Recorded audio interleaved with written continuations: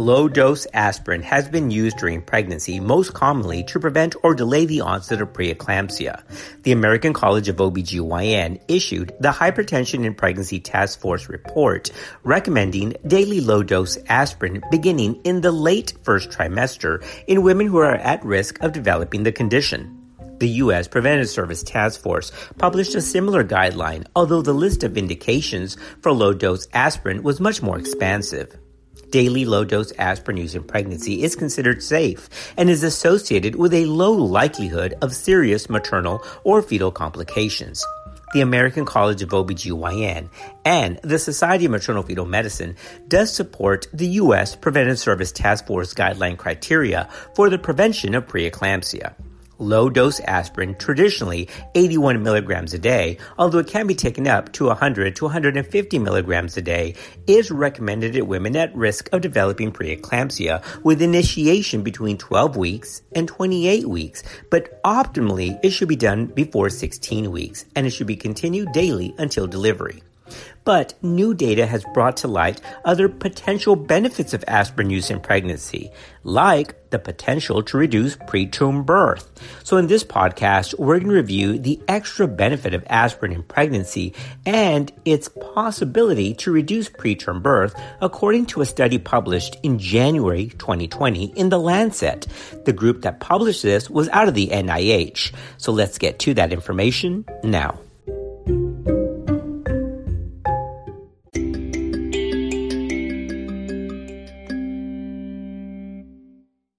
In January of 2020, in The Lancet, Hoffman et al. Out of the NIH published low-dose aspirin for the prevention of preterm delivery in nulliparous women with a singleton pregnancy. This was called the aspirin trial.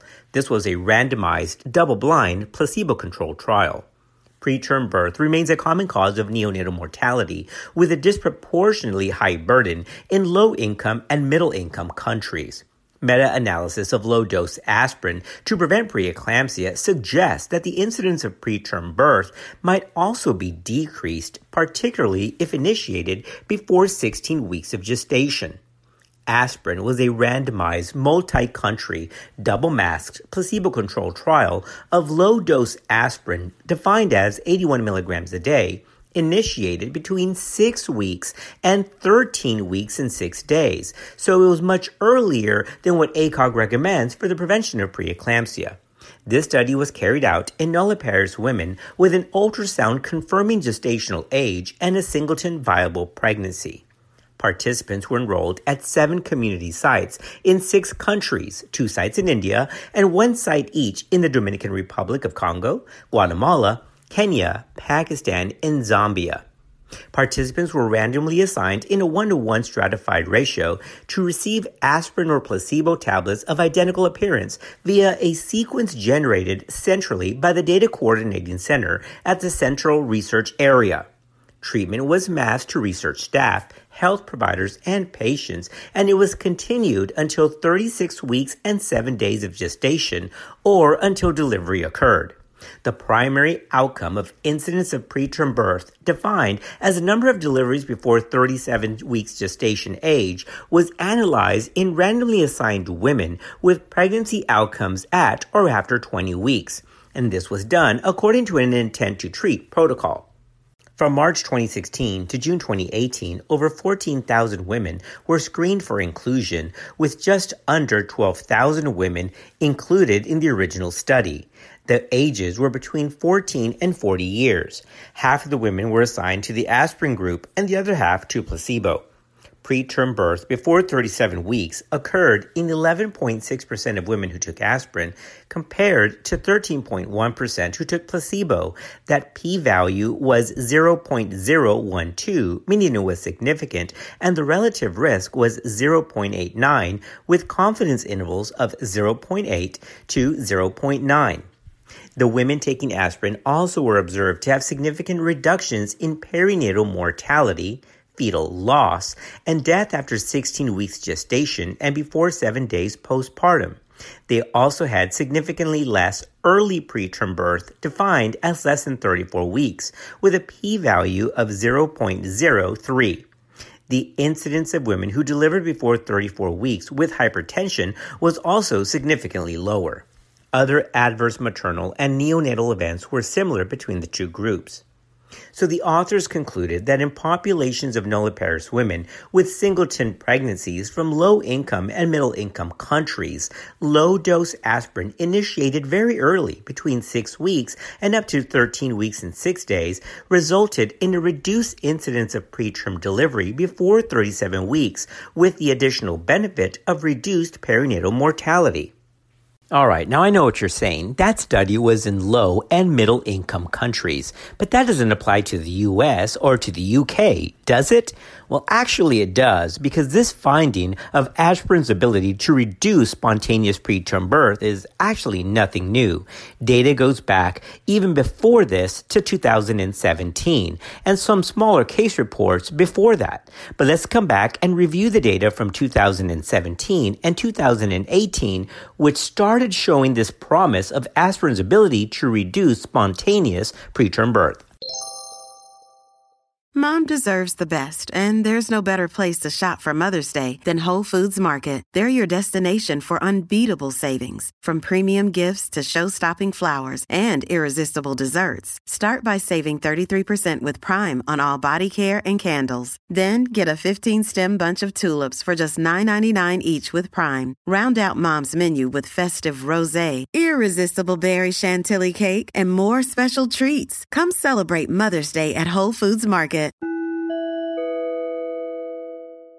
In the summer of 2018, growing evidence that aspirin can prevent preterm birth was presented at the 3rd European Spontaneous Preterm Birth Congress in Edinburgh, Scotland. Aspirin is an antiplatelet agent that improves blood flow and vascular formation in the placenta by reducing the thromboxane and increasing the vasodilator prostacyclin. Preeclampsia, of course, is a disease of the placenta that results from a placenta not developing properly from very early on in pregnancy. The association between preterm birth and preeclampsia is quite strong. If a woman develops preeclampsia prior to 37 weeks, she may have a medically indicated preterm delivery. But there's now data that aspirin even reduces the risk of preterm birth in low-risk women without preeclampsia. Now, again, as we've already mentioned, as for safety, many studies conclude that aspirin has no adverse fetal sequelae in doses less than 150 milligrams per day, and that aspirin does not increase the risk of congenital malformations. However, in true fair balance, one study did find that vaginal bleeding, which did not lead to loss, was more common, occurring about 3.9% of low-dose aspirin users compared to 1.3% for placebo. The data to support aspirin dates back more than 10 years, showing that the drug reduces the risk of preterm birth by 7 to 14%. A multi-center randomized placebo-controlled trial of low-dose aspirin, which was 80 milligrams, to prevent recurrent preterm labor in 406 women, found that the incidence of preterm birth less than 37 weeks was reduced by 35%. This was published in BMC Pregnancy and Childbirth in 2017. Similarly, for the same gestation period, incidence of preterm birth fell by 20%, according to a study of close to 12,000 nulliparous mothers in 7 low- and middle-income countries who were given aspirin supplementation during pregnancy. This also was reported in BMC Pregnancy and Childbirth in 2017. Hey, it's Ryan Reynolds, and I'm here with Keith, co-star of my upcoming film, If, only in theaters May 17th. Do you want to tell people the big news?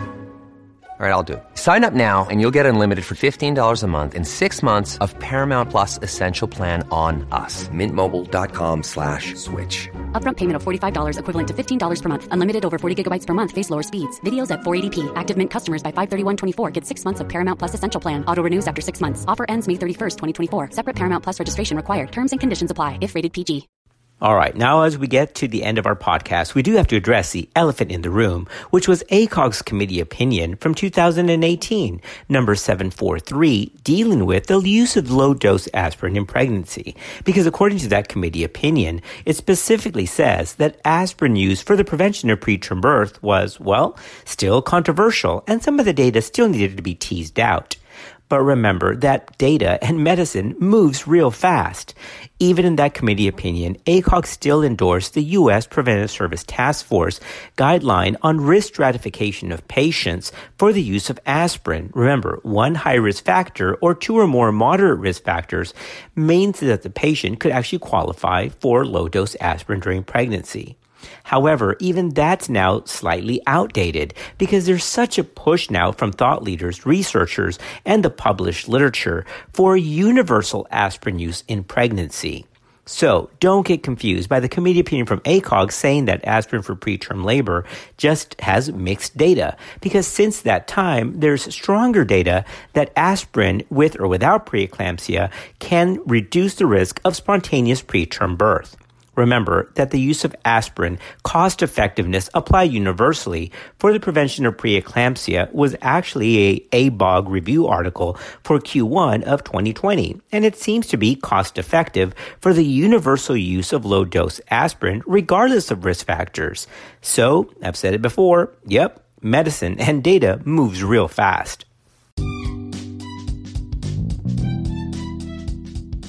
We're so thankful that you're part of our podcast family. Thanks for listening to this episode of Clinical Pearls. It may be a little controversial. Aspirin to reduce preterm birth? Well, according to some data, yes. And according to the college, we still need more data. But remember, we can't wait for the committee opinions to come out from the college because those kind of lag behind established peer-reviewed data. Nonetheless, there is a move for the use of universal aspirin across pregnancies regardless of risk factors because it's low cost, low risk, and its potential for reduction of preeclampsia and apparently spontaneous preterm birth is now solidified in the data. We'll see you next time on another episode of Clinical Pearls.